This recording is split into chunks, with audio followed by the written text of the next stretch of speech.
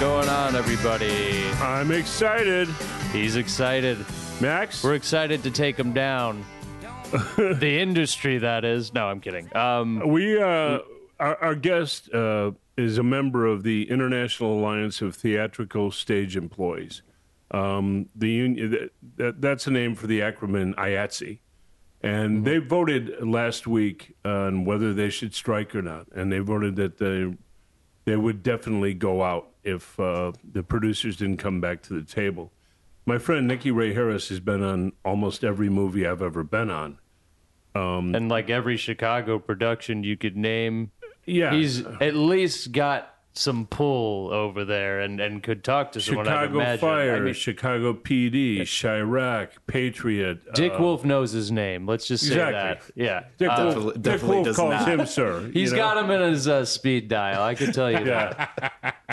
Dick Wolf takes his birthday off. With us, Nicky Ray Harris. Another Villa Park boy. Yeah. So Willowbrook High School. do me a favor and walk us through the issues that IATSE is most vexed by as far as workplace abuses.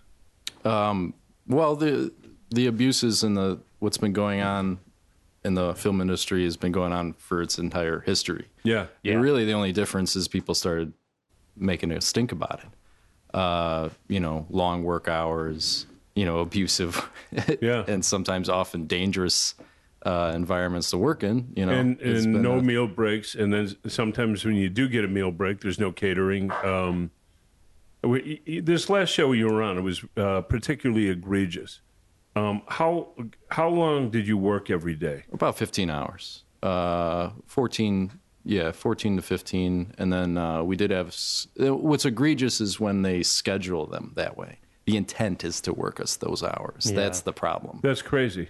It's one thing, we've all been on productions where you're shooting and stuff doesn't go the way things... Yeah, and you have to happen. go into martini time and Whatever, yeah, overtime. exactly. Yeah. And that's fine. And your crew will do whatever needs to happen. But Yeah, I mean, I always tell other actors that the people in the crew, they've been at set for 2 hours before we've even fucking woken up. And for they're a there the morning whole call. day. Exactly. and they're there for hours after. Yeah. You know, in France they have a rule, 12 hours. I was about tops. to say that. Yeah, the 12-hour rule. and they enforce it. Yeah. And even the 12-hour rule, I mean, man, after that 12 hours, those guys are exhausted. So it's Yeah. like, I can't even imagine going beyond that, like having... Do you remember how for tired? weeks and weeks Yeah, on end. months. 6 months is my limit. Years. I mean, Patriot, we had to shoot 10 hours of television in, 5 months, 4.5 months, actually.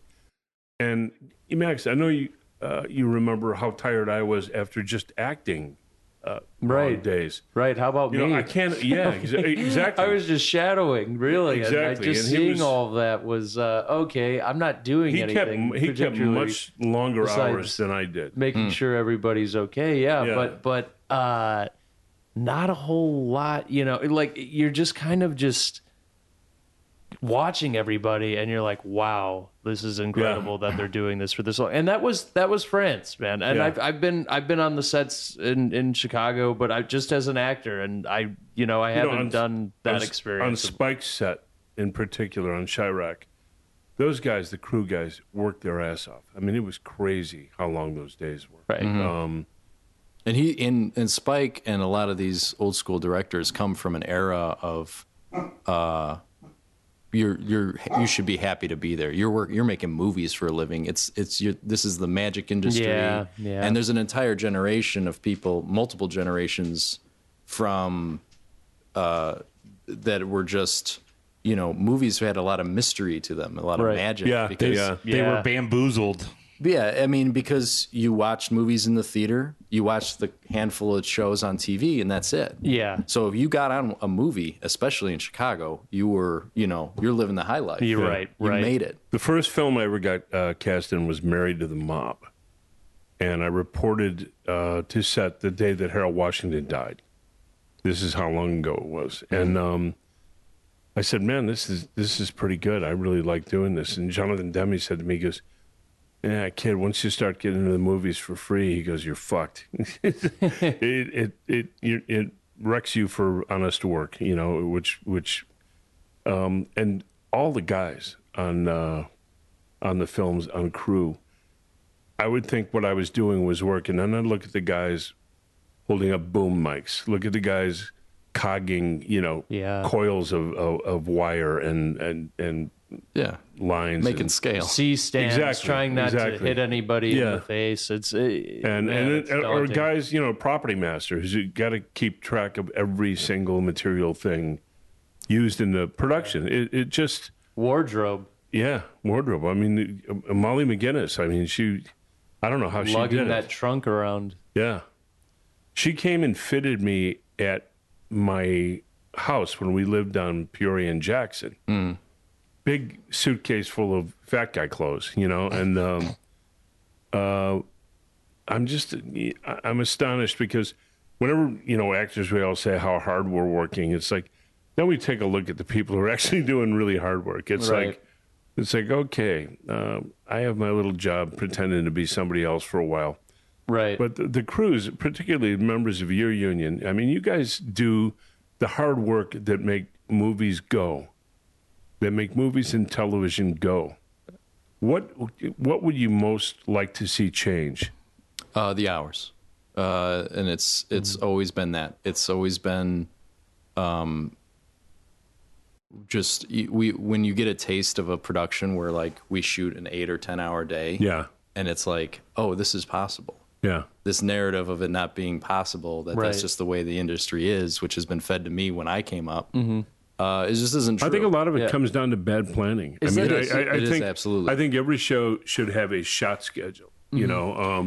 Deborah Winger insisted on a shot schedule about a third day on set, and it turned into a minor kind of kerfuffle. But you know what? 2 days later, we had a shot schedule, and I knew what I had to rehearse for, what I had to prepare for, what days I had dialogue, what days I didn't, what days I'm just visible. And that made all the difference in the world, man. Yeah. I mean, because my last day, I had to give a long and somewhat torturous dialogue thing on a moving train, and I don't hear well anyway. So, Dorman's, feed me the lines, and I'm hearing about half of every other one, and thankfully we got it, Good rehearsal. Lots of rehearsal. Yeah. That's why. No, we don't really, on Patriot, we don't really do much rehearsal, I was trying to pat myself on the back. I was running lines with you on the train. He's saying he's a hero. Well, absolutely. Conrad. Hey, you saved my ass on that train. You guys, drilled me with lines because I can't ask Terry or Kurtwood to run lines with me. They got their own lines to worry about. This is my dad's initial response, though, when you're like, "Hey, man, we should run these lines." He gets a little defensive at first. He goes, "Don't worry about me," and you're like, "Okay, yeah, fine, fair." And then 5 minutes later, he's like, "Hey, kid, I'm thinking, we should run these lines." Yeah. I'm like, do you remember my first day on Patriot when Justin Ullman, who's a really great kid, he was a PA. He said, this whole bit here is wild track. He goes, you don't really have to even memorize this. Oh, God. And I don't know, okay, and then we go to set, and me and Dorman are running lines, and I go up in the very beginning of it. And Steve walks over in front of the whole crew, and he goes, wow, I guess you're not prepared. So maybe you might go and run lines for a little bit. And thankfully, Dorman's the most generous guy in the world, and he got me there. I wanted to kick Justin Ullman in the nuts, but it was crazy. And the whole time I'm realizing I'm inconveniencing this whole crew. Yeah. That even though something's wild track, which eventually it turned out being wild track, you don't ever not know every single fucking line. But even if you know your lines, and even if, like, one time I knew my lines perfect, like on Dreaming Grand Avenue, right? And my lip got caught, right? And I muffed the line, like, because it just... You needed some Carmex. Simple, Chapped lips, okay? You know, it happens. But chapstick, man, it saves careers. But even that split second of like, "Meh," and brought it back, did the line. But even that split second of like messing up, you really do feel that pressure, even if it's not on you. Everybody makes mistakes. That's totally normal. But when I first you don't want to let those guys down. Exactly. Man. When I first started out, every time I'd hear somebody yell "cut," I'd think, "Oh, I fucked this up," and 9 times out of 10, it had nothing to do with me. But you always want to make sure that you're not wasting the crew's time. They're working really hard. They were there 2 hours before you got there. The guys holding the booms up, I don't know how they do that 8 hours a day. Steroids. Nick, you were saying something about Conrad, and then something got cut off there. Well, to his credit, the best shows I've ever worked on, including his, were the ones where the guys at the top, or girls, are the most prepared. Yeah. And Conrad was meticulous about his preparation. Yeah, absolutely. Yeah. He was, and he's probably one of the best prepared directors and showrunners I've ever seen. Yeah, the first season, there were a couple of episodes directed by somebody else, like Michael Tripp, and which, if I'm not mistaken, was kind of shoehorned onto him. Yeah, and you could always tell the other directors, because there's that instinct to put kind of their own little imprimatur or their thumbprint on something. And season 2, Steve made it clear, I'm directing every fucking episode and I'm the showrunner, you know? And that's what made for such an incredly consistent tone. Jimmy Whittaker did some good episodes, though. Oh, fuck yes. Yeah. Jimmy's great. Yeah. He's also great with actors, But he was so dialed in with him and Steve. Him and Steve. Oh yeah, That was exactly what the Holy Trinity: Steve, Jody, and Jimmy. Those are the guys who really made that go. Yeah, the day players they shoved on him. I felt bad for it, because if you've seen directors working on a network show, sometimes it seems to me the formula for them is just shoot as much as possible. Yeah, the worst experience I ever had was I did an ER, and I was a day player. I was playing a bigoted flower store owner. With Mackay, though. With Mackay Pfeiffer. He was a lovely guy, And the director was just the biggest asshole I'd ever met in my life, And I gave him, 3 perfect takes, and he goes, okay, new deal. And I thought there was something more to what I was going to do. So I was kind of hanging around and waiting. And he finally looks at me. He goes, "Oh, you're still here?" I said, "Oh, am I done?" He goes, Yeah, you're done." Oof. Did that thing with the hand. I told Mackay, I said, "You know what? I should break every fucking finger on that hand." And then I thought, no, man. I want to work again. Yeah, exactly. Yeah. He got mad. He got mad because you transposed some line or something, like a very small That was thing, right? that was on a movie called Hero. Oh, okay. That Stephen Frears made. And Frears knows everybody's lines, and there's this amazingly long tracking shot. And I transposed a word in a line. And he's walking through it because he knows there's something wrong. And then he looks at me and he goes, "You flubbed your line, man." I said, "Yeah, I'm sorry. I transposed a word." And he goes, "Rise above it, man." It's like, now on a set where there's like a couple hundred other people, it's like, you hate getting reamed, but it's like, it's a lesson. On Conrad shows, the dialogue is so idiomatic. I always go to the script supervisor, "Look, give me a note if I transpose anything or if I miss anything. I'll ask for another one," And they were good about it, But, the whole thing you don't want to do is inconvenience the crew or make their day longer.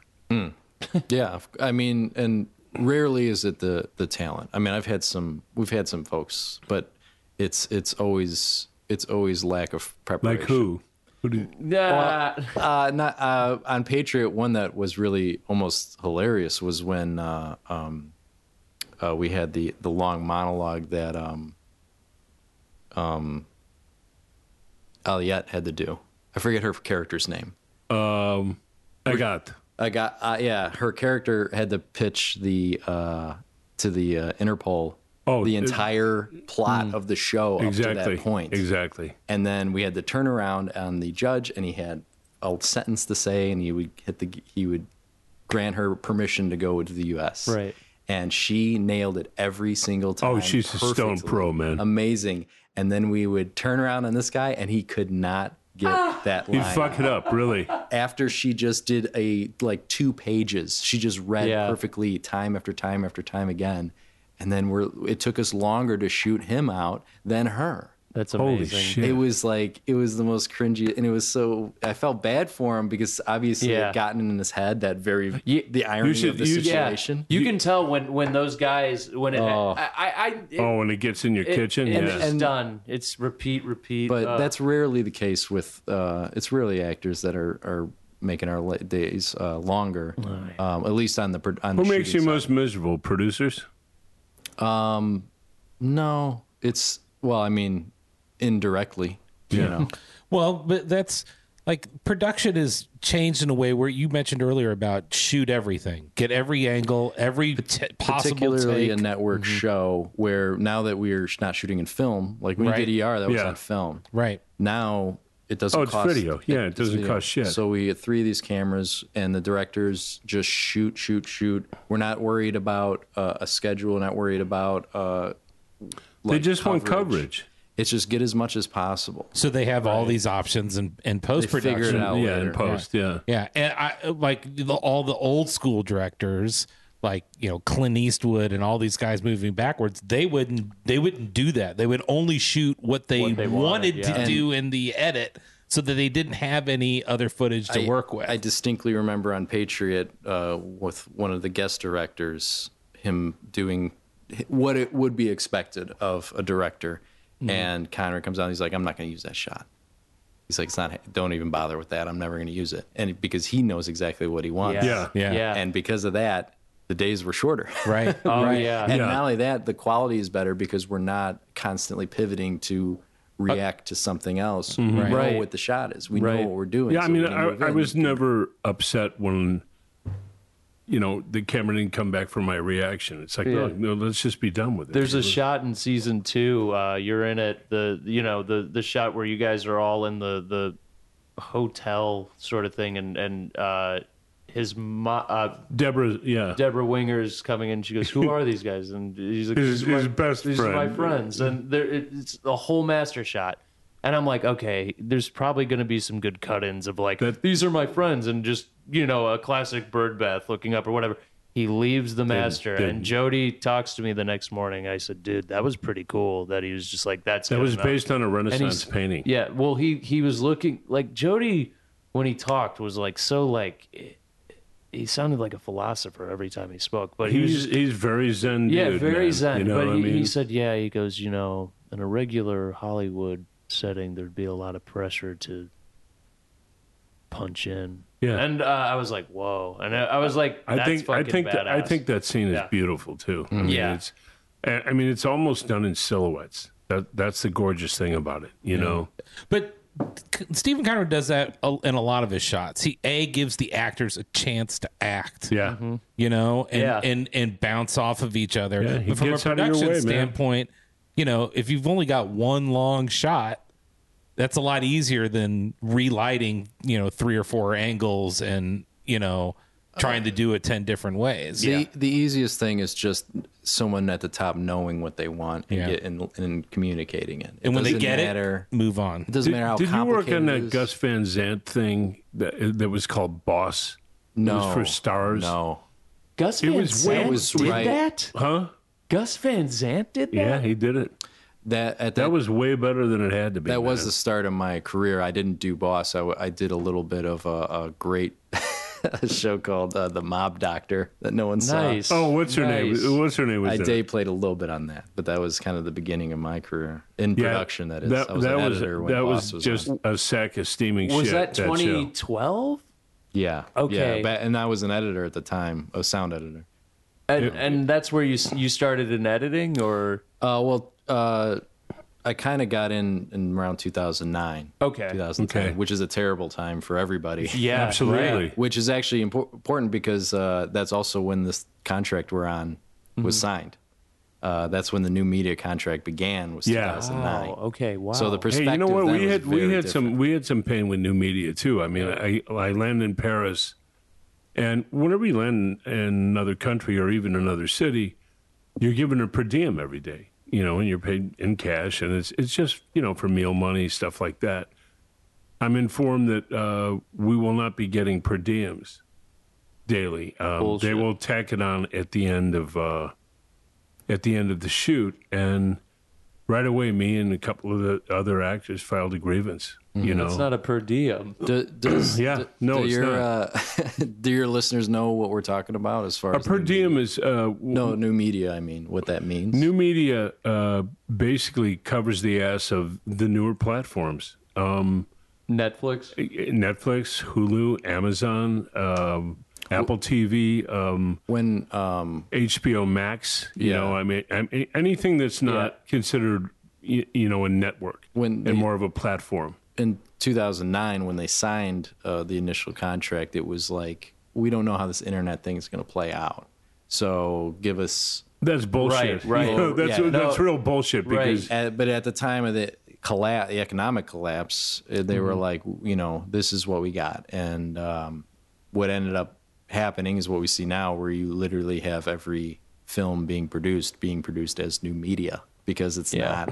Yeah, it's become the status quo. Dune is the biggest movie probably of the last couple of years as far as budget and scale. What did it cost to make? I'm hearing sure it's 200 million. But that's going to be on your internet connection. Yeah. You can stream it when it comes out.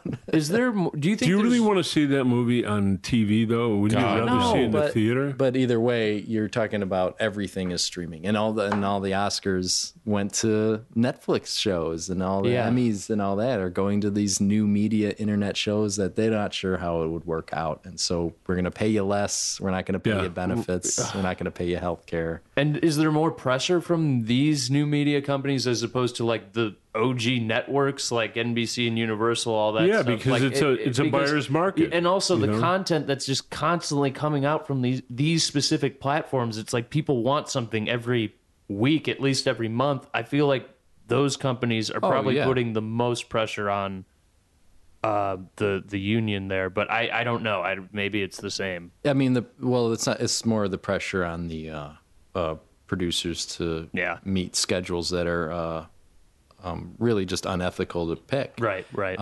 You're talking about jamming 10 pounds of shit in a 5-pound bag. Yeah, because they want to show growth every quarter. It's all about making the investors happy. I mean, and what the IATSE's fighting for is a full weekend. yeah, It's fighting for when Meal breaks. Yeah, turnaround times between when you wrap and when you start work again existing, so that you can sleep or eat or see your family. Well, that's a luxury. Yeah. Right. Just Oh my God. what we get is just enough to eat and sleep, and not even that, which is killing people. They're dying from not only long-term effects of that, but you have people just crashing their cars as they go home. As we've been Falling seeing asleep these behind the wheel. And testimonials. And then on top of that, you've got when the week ends according to the schedule. So, like, say it's Friday, you start shooting at 7 p.m. You shoot into Saturday. They don't have to turn us around. So the crew, the cast, all those people, they don't have to worry about the turnaround because you're technically off. You're off on your weekend, in quotes. And so what happens is what we call Fraturdays. So you start because they have a night. Saturday. So if they want to shoot at night, for example, they'll start you at nighttime, and you shoot into Saturday when the sun comes up. You go home, and then you start at 4 or 5 in the morning on Monday. So you don't really have a weekend. Yeah. But as far as the contracts And are concerned, you don't really get rested. there's no consequence for it. You don't really get rested either. And I honestly think IATSE should go out. I think. 90% of our membership did. I mean, you're talking about who has voted for anything ever and gotten 90%. yeah, they're ready to do it. Point. They're ready to and do an 80% turnout of the membership did it. You know It's what? unprecedented and probably any these sort of labor things election. are always the carrot and the stick. It's time to show them the stick. Yeah. Well, I mean, It's time to swing the stick. who they're going against is the AMPTP, who is not like, we know producers, and that's not them. What it is a group of lawyers, corporate lawyers. It's a bunch of They parent represent company. Apple. They Yeah. represent Amazon. They You know represent what? You know Netflix. what? Fuck them. It's time for them to belly up and pay what's fair. Well, Extend the proper benefits, and you guys should fight for at least the same deal they have in France: 12-hour workday. I'm all for it. Yeah. It's because like what they're fighting, what the AMPTP is fighting for is returns on their quarterly earnings. Yep. Yeah, Whereas we're fighting for our lives. Yeah. yeah. You know. I mean, honestly, working for Like, it's a Amazon, righteous working for a cause. studio, Amazon. I learned a loathing and a hatred for them that is just unrelenting. The you know? companies that they're representing are people. Amazon makes their employees piss in bottles. Yeah. You know? Yeah. Jesus. Apple's solution when people were Yeah, hurling, and people are walking around as fulfillment centers, dropping dead. yeah, and like the Apple factories, people are throwing themselves from windows, and their solution is to put nets up, Yeah, That is so not make their lives better. exactly. And make them bounce all the way Yeah, back. just You put know? nets to Get keep back them in there. keep their assets working until Yeah, they're it's used like up. that's how they view us. It's like we're assets, and there's an endless, infinite supply of them. yeah. It's No, the- it's time. It's time It's to happening really. all over though, and not just our industry. It's time to take the Very gloves true. off. It really The is. service industry has gotten a huge wake up call. Good. You know what? Good. Yeah. Everybody's like, well, nobody wants to come to work. Oh, I want to go back to my shitty job that I got furloughed from that has no benefits and long fucking hours and low pay. Yeah. Fuck And you. then on top of it, like depending on what restaurant you're working at, which is probably if you want to work at a good one in like a neighborhood like the West Loop, Logan Square type of thing, you're probably dealing with kind of shitty people. No offense, but No, it can be. Yeah. I mean, believe me, the stories, particularly of the sexism that you hear about and that goes on in restaurants, is it's atrocious.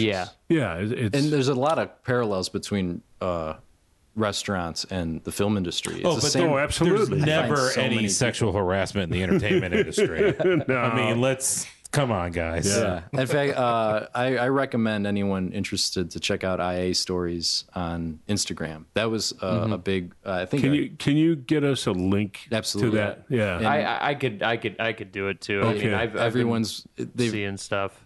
people have just been posting anonymous stories just about Yeah. industry gripes from crew members. And what's funny is like, Do me a favor. As this thing goes forward, I would love to get a few minutes with you each podcast just to tell us what's going on with it. Sure, yeah. Because SAG has vowed that if IATSE goes out, we will not cross picket lines. Okay. I'm not a official rep of IATSE, but I understand I that, can and I definitely give you didn't want an official rep. I wanted a guy On who the is inside. a dues-paying member who's been doing this for a long time, who can speak to exactly what the issues are and how they affect you. Yeah, I mean, it's like as this Instagram account has just posted stories, and every crew member I've ever known, including myself, can tell you 10 more of every story that's Right. put on. Really? It's nothing new to us. Yeah, there's And a people are all- horrifying one about a lady who had a miscarriage and had to continue working within the next week or so. I mean, it's just That's vile. There, Not enough time. Yeah, I mean, there's a scriptie who got prescribed extra antibiotics because she was prone to infections because she couldn't go to the bathroom often enough because of just never being able to step away. Are you kidding? I didn't And- see Oh, that's fucking stupid. That's just awful. I mean, I remember one that I used to work for a mixer who was on a film, and I yelled at my producer in Paris because I used to take a diuretic in the morning. And, at a certain point, it's like kind of piss all day. And we were a good quarter mile away from the closest bathroom. And finally, I said to Mike Nelson, I said, the piss wagon should be here. You know, it's like I got to run between takes to go to the bathroom, and I have to go damn near a quarter mile. And he goes, you know what, you're right. And, you know, an hour and a half later, the piss wagon was there, you know? I hate to call it the piss wagon, but that's essentially really what it was. With cast, with crew, like all these people want nothing more than to make the project a success, and they're doing everything they can to make that happen. And unfortunately, that attitude gets exploited. Yeah. You know, they you know, we don't want to complain, we don't want to rock the boat because we're trying to help and we're trying to make everything good and we're trying to set aside our own needs. Right. And what happens is now we're starting to see people Get be taken like, advantage of. and people are finally speaking up. Yeah. And it's not just, you know, oh, yeah, I haven't seen my kids in a couple of months. You know, it's like, oh, I haven't, you know, so I got to get some, you know, antibiotics, you know, so I can keep working. And there's, the thing is, it's like if you drop dead, they'd have an ad up for your replacement before your obituary. Before they drag you off set. In fact, I worked for a mixer on a show who was on a movie, and they had a rain tower, which is how you simulate rain. Yeah. It's literally a big sprinkler that's 30 feet in the air. They get very tall. We had one on Chirac. Yeah, They had one on Patriot, and Steve was torturing Deborah Winger with that thing. I'll tell you. With the hair. He's torturing her. I'll say that. Well, a vehicle or something had caught the hose and it pulled the rain tower down. So it fell, and it fell right onto the production mixer's cart and smashed onto him and busted his head open, completely drenched killed him. all of his sound equipment in water. No, he lived. The ambulance pulled him out. They got him out of there. They're stitching up his head, and he's conscious. And as they're stitching him up, an AD comes in and says, hey, when can you be back up? I hope he sued Moron. him. I really hope he sued him. So that's exactly, but I mean, if you drop dead, there's countless stories on IA stories and other ones I've heard where people have literally died on set and they're like, can we move this person so that we can rehearse? You know, can we get them out of here? Or Holy Christ. You know, a crew member will die on the road the night before, and they're like, "Oh, that sucks. Let's keep going." Like that's like Owen Hart when he fell from the stage in the pay-per-view, and they were like, "Well, we got to continue the show. The show must go on." It's a culture of awful. It's a toxic work culture. It's not, and I feel like some of the blame. Remember that thing in Georgia where they were making the movie about the Allman Brothers or Greg Allman? Oh yeah, and it's a horrifying Sarah story. Jones. Yeah, she got hit by a fucking train. Yeah, you know. All because of incompetence at the top. Yeah, exactly. You know, they told the crew it was safe. That's the thing. That's why those people went to jail. It wasn't that, we decided, we'll just risk it. It's like the crew was told it was safe, assumed their safety from the leadership, and they lied to them because they didn't want to deal with, you know, permits, didn't want to deal with this or that. I'm always kind of hold my breath when I see the Chicago fire things, you know, the burn room, the fire. You've been in there. I have, and it's safe, relatively. I mean, it's as safe as you can make a burning room. Yeah. They do great work. In fact, it's Chris Dalty's always telling me, it's so much fun walking into the room that's on fire. You know, it's like it puckers your asshole a little bit. I'll say that. And what's funny is my mentor, Jeff Williams, who taught me how to be a boom operator. I know Jeff. I met him that day. Yeah, he did Backdraft. And he came out with us, and it's another world. Like when they did Backdraft, they were just burning plastic and tires and shit to make the smoke and make the fire. And and everybody breathing the shit. And you know, and there's and so now though it's like they use a very clean natural gas that goes in, and it's all very professional and safe. Though they've kind of minimized that effect in later seasons because it is expensive and time consuming. Going to be suing Ron Howard soon. I've had some firemen literally pull me out of the fire in those scenes because I, not being a dummy. Did you catch on fire? No, but it was early in my career and I didn't know any better, and I was walking around in the room and got a little close to a burning wall, and I just feel arms grab me and yank me out of the way. And I'm like, he's like, stay away from this shit. And then, luckily the regular boom up of that'd scare the piss out of me, man. I don't know that I could be on that show and have to go into that burn room. You know, they don't do it much, anymore. I don't think. I haven't been on the show in a couple of seasons, so. but I think it's So you did fire? Did you do PD as well? I occasionally, yeah. I was never the regular guy on those shows. What about Med? Did you do Med? I did the first season of Med. Yeah. That was there was no nothing blowing up or burning in that show. We stayed on the stage the whole time. No, it's just suffering. It's Yeah. just- Yeah, it's just a grind. You know? Well, you know what? Oliver Platt, he and I were in our first movie together. We were both in Married to the Mob. that's right. And he's And, great in that. Yeah, he's the best thing on Med too. I mean, he's yeah. a really good, measured, fine actor. I mean, I've seen him be great in He doesn't tolerate bad. I know, at least in the season I worked on, he doesn't tolerate bad dialogue, and he'll rewrite and Yeah. redo his scenes Yeah, up no. until we shoot them. And he even talked to me and was like, because on that time I was the sound utility, so my job was to hide microphones under the wardrobe of the actors. Mm-hmm. And he's like, look, I'm never going to stop talking to the writer or the director. So when you need to wire, don't wait for me. Don't ask for me. Just show up. And he's like, I'm like a puppet. Just get Yeah. in there.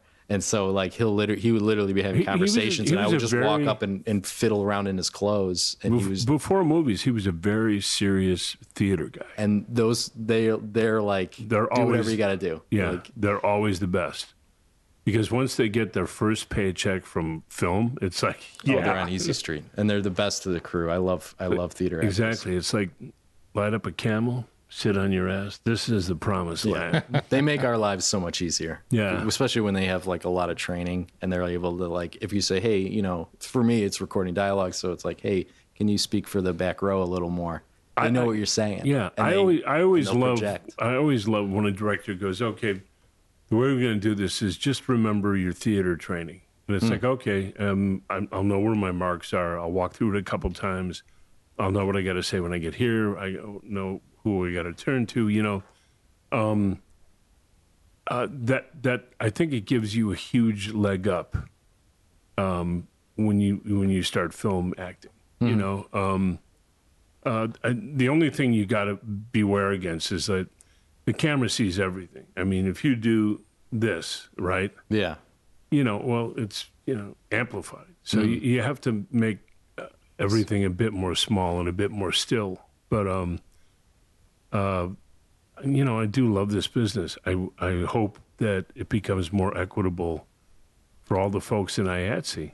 I think it will. I think a big shift has happened along a lot of people, but the main Well, thing is, a lot of the really big actors have come out vocally for you guys. I saw Danny DeVito in an IATSE shirt. Yeah. George Solid, Clooney. dude. I think some SNL cast were Yeah. wearing them the other Saturday. That's cool. George Clooney, Denzel. Was Denzel? I believe that, but something inside of me just felt like you're like Denzel. I love him, so I'm just going to throw him in there. No, he did. He did. That's no, I believe that. I Holly totally Hunt. believe that. they're all in the Meryl Streep. They're all good. They're all in the trenches with us. Yes. Yeah, we know. Anyone that's been on a film set knows, Yeah. and they're not going to say anything. There's no against us. way we can do our job without you guys. I mean, it's ridiculous. And if we can make our lives better, the tide rises all ships. It'll make everyone's lives better. It'll make the production smoother. It'll make it If I were your safer. union leadership, I would try to demand a 12-hour workday. And 1 minute over that, or at least a 12-hour turnaround.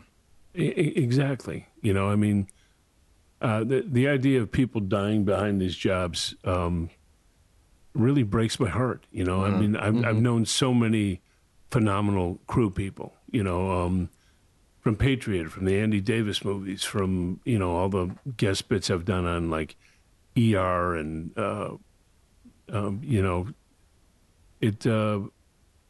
always, they're always also unfailingly polite, unfailingly kind. And, there's no industry without them. So I'm hoping that every once in a while, over the next couple of weeks, you'll drop in and give us a progress report and an update. Yeah, like that. Oh, definitely. I mean, this fight's been going on for a long time. I mean, Haskell Wexler, the DP, is when his friend died in a car wreck. Max carried his camera bag around. We were Really? Yeah, we worked on a documentary, Haskell's last documentary called 4 Days in Chicago. It was about the. It's my first IMDb credit. Oh, excellent! The one he had a hard time keeping up with Haskell, and Haskell at the time was 92. He was 92. Yeah, and did he pass? Yeah, he passed away. Passed, right? He passed away. He did. Well, in 2006, he did. Bless Haskell Wexler, one of the greatest people in American film history. He was the champion of what we're fighting for now. Yeah, you bet. His friend died in a car wreck because of the same reasons this is going on now. And he did a doc called "Who Needs Sleep" that told about this was pre-Instagram. This is social. Everyone, get your water, get your sleep, and sort of the trending movements of social justice, Me Too and stuff like that. He was trying to do it in his own way, of just showing people you need sleep. We need to change the industry. And the thing that really offended me is that when they'd give you a meal break and there wouldn't be any catering. I mean, that's just ugly shit. Wow. I mean, they should have. I've yet to see that. They should have sent somebody out to get, a couple of huge bags of Subway at least, or something. Pizza Hut at the very least. Yeah. Well, thankfully we have rules where, if we can't sit down. Arby's, they have the meats. It's kind of ridiculous. We have to put in the contract. We need to be able to sit. We need to have a hot meal. Yeah. We have to be able to go to the bathroom. We have to actually specify that in legal terms. I think they won't do it. I think with these motherfuckers, you do. Yeah, and you know what? This is capitalism. Yeah, exactly. This is the extreme of capitalism. And I think in this country there's a big time worker revolt. And the pandemic really lit a fire. Absolutely, man. Totally. Absolutely. Whenever I, all these restaurant guys start screaming, no, nobody wants to come back to work. It's like, fuck no, they don't want to come back to work. They want to be paid a living wage. Yeah. You furloughed them. There is no labor shortage. You furloughed them and got all the PPP money to, try and make you whole.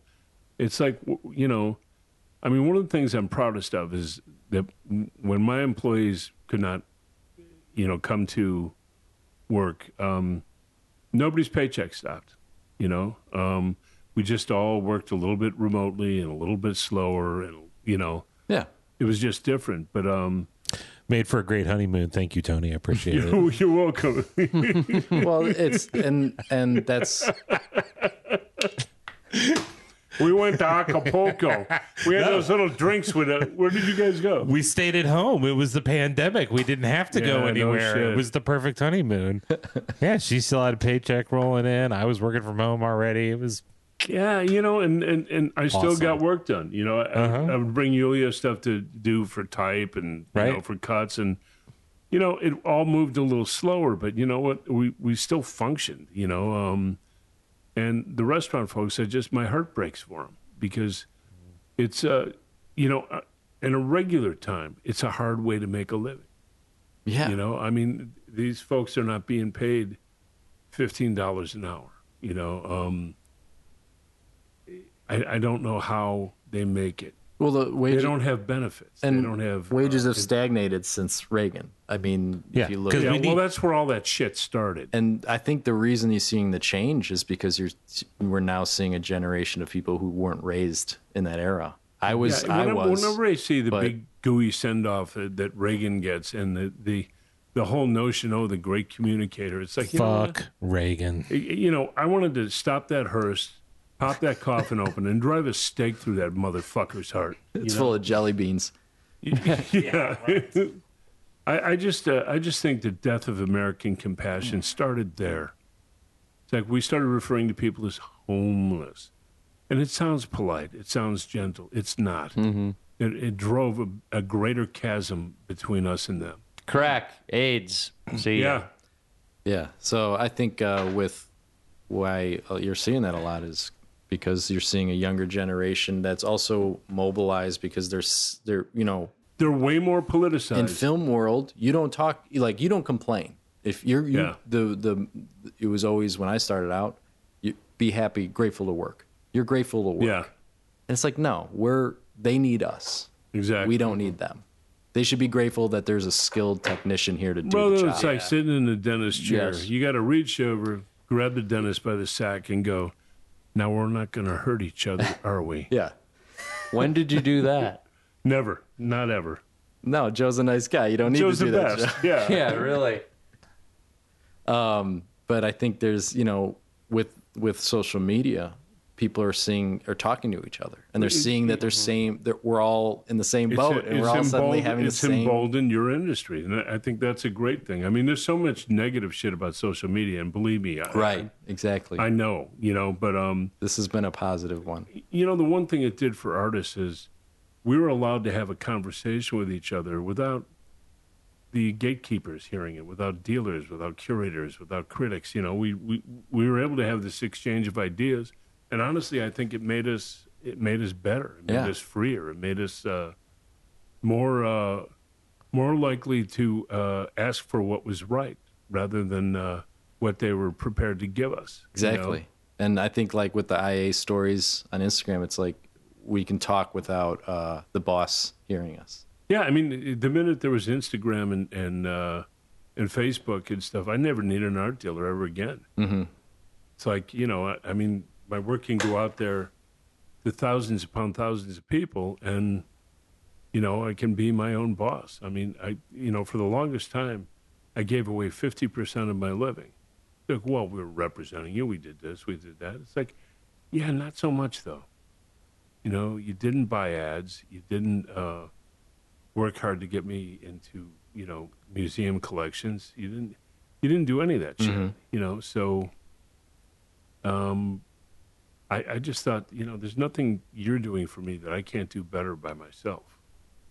And I think you guys got to make those guys realize that, this is their no shit moment. I mean, I think IATSE goes out for a week or two. I think it'll bring the fucking industry to its knees. Yeah, I mean. And I really hope you guys do, because you've never struck. Right. You've never had a general strike. Only locals and only in very specific things, but never where. And that was the big difference. Everybody walks away for 2 weeks. These guys, their wallet gets kicked in the balls. Yeah. Well, any social change isn't going to happen unless it makes it's financially unviable to the person in power. Yeah, it's I mean, look at George Floyd. Stuff didn't start happening until they started burning buildings down. You know what? When they only care about the money, you attack the money. Yeah, exactly. You have to. That's and the only thing a labor movement can do is withhold the labor and make it not happen. And that's suddenly, once it starts costing money, then things change. Pal, on that note, please promise me you'll come back and let us know what's going on with this strike. Hey, you got it. The nice thing is you can just record your own little update yourself and just send it to us. I do record voices for a living. Yeah. Could you do that? Because we are at our hearts fucking lazy, Sure, but I like to interact. I'm not far away either. Yeah, I know. Yeah, I mean, we're neighbors. I would love to have you pop in for 10, 15 minutes. Yeah. In the I can walk over here. Podcast going forward, because this is something all of us to a person pretty much agree on. I mean, we are pro labor. We are pro union. Mm-hmm. Nothing having unions is one of the cornerstones of being free in this country. Mm-hmm. One of the cornerstones, one of the foundational things in America is the right to bargain collectively to better your lot in the workplace. So, Nikki Ray Harris, thank you so much. Thanks for having me. Yeah. Thank you, Nick. Kid, And take us out. support IATSE. IATSE. All right.